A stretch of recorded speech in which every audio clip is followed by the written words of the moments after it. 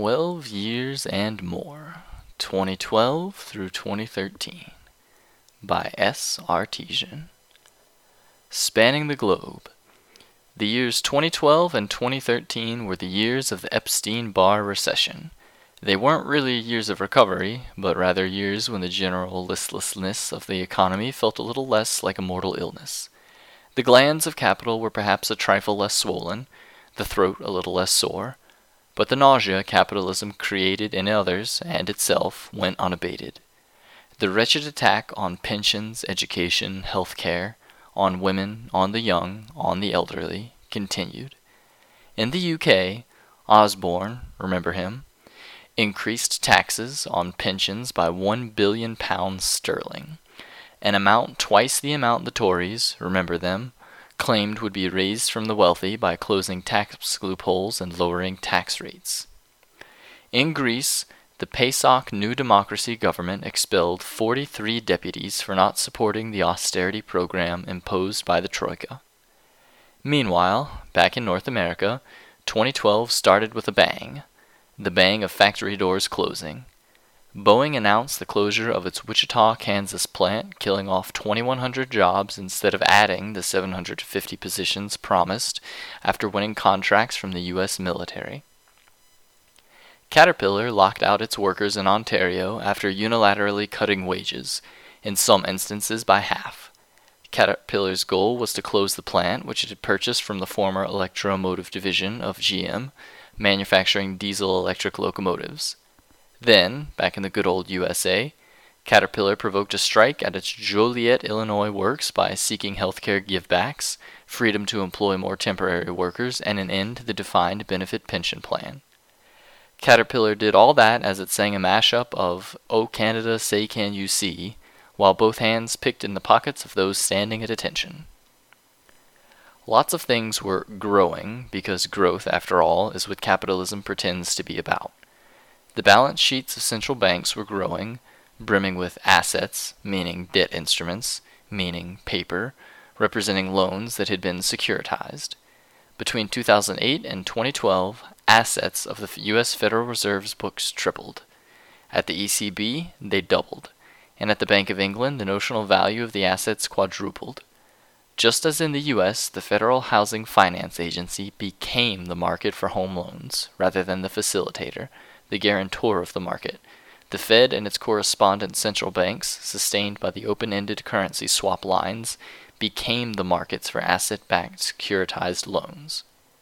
In Europe, the 10 largest EU banks, knowing that in hard times the cash is king, safety comes first, money talks and bullshit walks, had deposited 1.2 trillion euros with the ECB, an amount 66% greater than the 2010 amount. Where did that money come from? Why, it came from the ECB itself, which initiated long-term refinancing operation programs offering 3-year loans with minimal interest rates. The initial long-term refinancing operation was introduced in December 2011 and was sized at 489 billion euros. The banks took the money, all of it, and redeposited 440 billion euros with the ECB. Mr. Credit meet Mr. Crunch. The office vacancy rate in the U.S. had grown from 12.3% in 2007 to 17.2% in 2012. The rate persisted at that level. For every square foot of office space rented, another square foot went vacant. Natural gas production continued to expand, driving down prices by 50% in 2 years. U.S. production was at 71.3 billion cubic feet a day, propelling the CEO of EOG Resources to explain capital as very few Marxists has ever been able to explain, and, believe it or not, do that explaining without reading Hegel's Science of Logic or Lenin's philosophical notebooks. Quote, America's natural gas production is essentially useless at this particular point in time since you can't make any profit. End quote. The obliteration of value is the secret to capital, but overproduction can't keep a secret to save its life. Hic blabbermouth capitalismi hic salta. The plight of the natural gas industry did not, however, curtail exploration and exploitation of additional gas resources, or petroleum reservoirs. The United States was about to prove, once again, the Hubbert's Peak was nothing more than a molehill. Development of shale oil reservoirs in the Bakken Field of North Dakota and the Permian Basin in Texas and New Mexico drove U.S. crude production to a 15-year high. Crude production in 2012 was 16% above the previous year. Production advanced so quickly that it overwhelmed pipeline capacity, where pipelines existed. Employment in oil and gas extraction between 2010 and 2012 increased 25% to almost 200,000. That, even at $111 per barrel, much of this production was still unprofitable due to startup, i.e. capital costs, meant almost nothing at startup. It would be several years later when the resulting, necessary, overproduction of crude caused prices to crash. Meanwhile, producers in the Bakken shale fields were daily flaring off enough of the useless natural gas to power the cities of Chicago and Washington, D.C. Some things weren't growing, of course, like median household wealth, the prime indicator of capital success or lack thereof, in surrounding, integrating, penetrating, transforming workers with and into small property holders, a feature of capitalism that made class struggles so problematic in the U.S.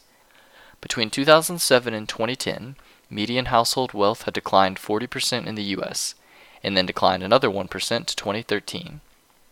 At that level, the median household wealth was 20% below the 1983 mark, after the brutal Volcker double-dip recession, and 25% below its 1989 level, in the midst of the savings and loan crisis. Some things weren't growing, of course, like wages. The median weekly wage for U.S. workers employed full-time 2012 to 13 stood exactly where it stood in 2008, while the number of workers employed full-time was less than the 2008 number. In keeping with the principles of entitlement, which state that white people shall not be treated like people of color, there were a lot of angry white people out there in 2013. Not that there haven't always been a lot of angry white people out there. The decline in median household wealth made more angry white people more angry. That too would play itself out several years later. Corporate profits in the U.S. were growing. By 2013, total corporate profits had grown by 2/3 from their recession low point and were 30% above the 2007 mark. Manufacturing profits had nearly doubled from the low point and were 40% above the pre-recession level. And no, that increase in those profits was not due to the export of jobs to other countries. Profits from domestic operations accounted for 80% of profits in 2013, slightly above the 2007 ratio of 77%. Federal tax receipts on corporate income were not, however, keeping pace with the increased profits. Federal tax receipts in 2013 were 12% below the 2007 pile. No wonder Obama was reelected. Meanwhile, Europe fell back into recession. By May 2012, the United Kingdom, Belgium, Czech Republic, Ireland, Italy, Netherlands, Portugal, Slovakia, Spain were all in recession. And Greece? Greece wasn't experiencing a recession. It was in the grip of a catastrophe. Malaria, eradicated in Greece in 1954, returned in 2012. In June 2012, Greece's finance minister resigned, saying, quote, "My present state of health does not allow me to carry out my duties effectively," unaware that the state of his personal health was a perfect reflection of the health of capitalism in Greece. Germany's finance minister, Wolfgang Schäuble, whose state of health, namely the fact that he has any at all, should be of concern to most of the human species, bared a smile when he read the statement of Greece's finance minister, but the smile quickly disappeared when Moody's Investor Services identified German banks as being the least profitable and most poorly capitalized in the European Union. "Schmeckt nicht so gut, Herr Minister. Wo ist dein Stinfer-Humor?" Spreading good cheer everywhere it went, like a termite spreads sawdust, Moody's proceeded to downgrade the ratings on debt instruments issued by Bank of America, Citibank, Royal Bank of Scotland, Morgan Stanley, Barclays, BNP, Crédit Agricole, Deutsche Bank, Goldman Sachs, JP Morgan Chase, Royal Bank of Canada, and more. France and Belgium bailed out Dexia Banking for third time in 4 years, or maybe it was the fourth time in 3 years. Who knew? Monte dei Paschi di Siena, known as the oldest bank in Italy, received its second state bailout. Shortly thereafter, Draghi, the new kind of same old head of the European Central Bank, said the European Union's financial fundamentals were the best they'd ever been. Japan endured its fifth recession in 15 years. Brazil's growth rate fell by half. France, Technically, France was not in a recession, but that didn't mean much as Holland, after election, dropped his socialist tough guy demeanor and launched a program indistinguishable from that of a stereotypical French white ring politician. He retreated from a proposed increase in the capital gains tax. He retreated from assessing the personal wealth tax on the ne plus ultra bourgeoisie. Nobody does ne plus ultra better than the French bourgeoisie, so, meeting with Holland, those ne plus ultras told Francois to reduce the employer welfare assessment by 30 billion euros and cut public spending by 60 billion over the next 5 years. Albert Mictfrey sang the ne plus ultras to the melody of the Horst Wessel song. True social democrat, Holland couldn't do anything more than fractionally, so he offered the ne plus ultras 20 billion in tax credits over 3 years and only cut another 10 billion from public spending. Pas étonnant que Ségolène Light yet dehors, spoke all of France. Back to the future. Boeing Corporation experienced several in-flight ignitions of the lithium batteries installed in its 787 Dreamliner airplanes. Back in 2007, an aircraft industry standards group had called for more testing on the lithium batteries in order to assess the risks of ignition and to reduce those risks while the aircraft was in flight. Boeing and the Federal Aviation Agency decided that since design and testing of the aircraft were so far along, mandating additional testing of the battery packs and more rigorous standards would disrupt years of joint safety work and unfairly delay production. The future blows back. In 2013, big, nasty, ugly, orange-skinned chickens were on their way home to roost, in Britain, in Italy, in the U.S. U.S. residents, already number 17 in life expectancy, were dying at younger ages. Life expectancy declined, led by higher death rates for those under 50 years of age, rates fueled by fatal auto accidents and drug overdoses, particularly overdoses of opioids, legal, illegal, and synthetic. In Italy, where industrial production declined 25% between 2007 and 2013, those born in 1973 can expect to pay 50% more in taxes as a portion of income and receive less than half the pension benefits of those born in 52. In the UK, Osborne, remember him, stood by his austerity program.